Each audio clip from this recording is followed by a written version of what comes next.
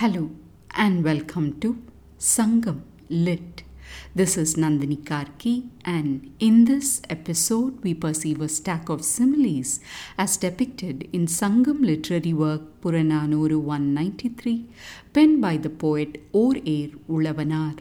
Set in the category of Pothuviyal Thinai or common themes, the verse focuses on the dynamics between a man and his family.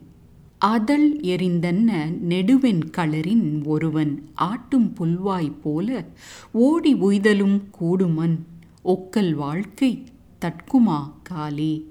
A tiny song with evocative visual imagery. The poet's words can be translated as follows. On a wide white salt pan appearing like flayed skin spread out, a man can run and escape, akin to a deer under attack. However, a life with kith and kin would bind his feet. Time to delve into the nuances. The poet zooms on to the image of flayed skin being spread out. That's how a white salt pan appears, he connects.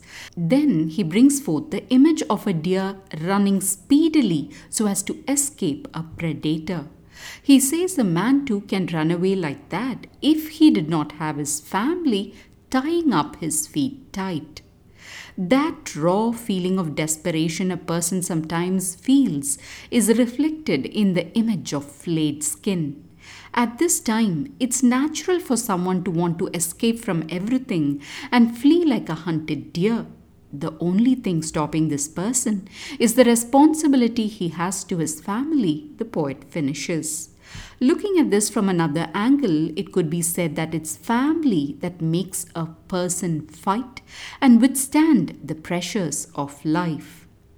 Serious inferences apart, this verse reminded me of a somewhat humorous phrase in Tamil used to denote marriage, and that is kaal kattu, meaning a tying up of the feet. Hearing this phrase has always made me wonder about its origins because there are no such rituals involving the feet in Tamil weddings. This verse makes me look at that phrase with new eyes.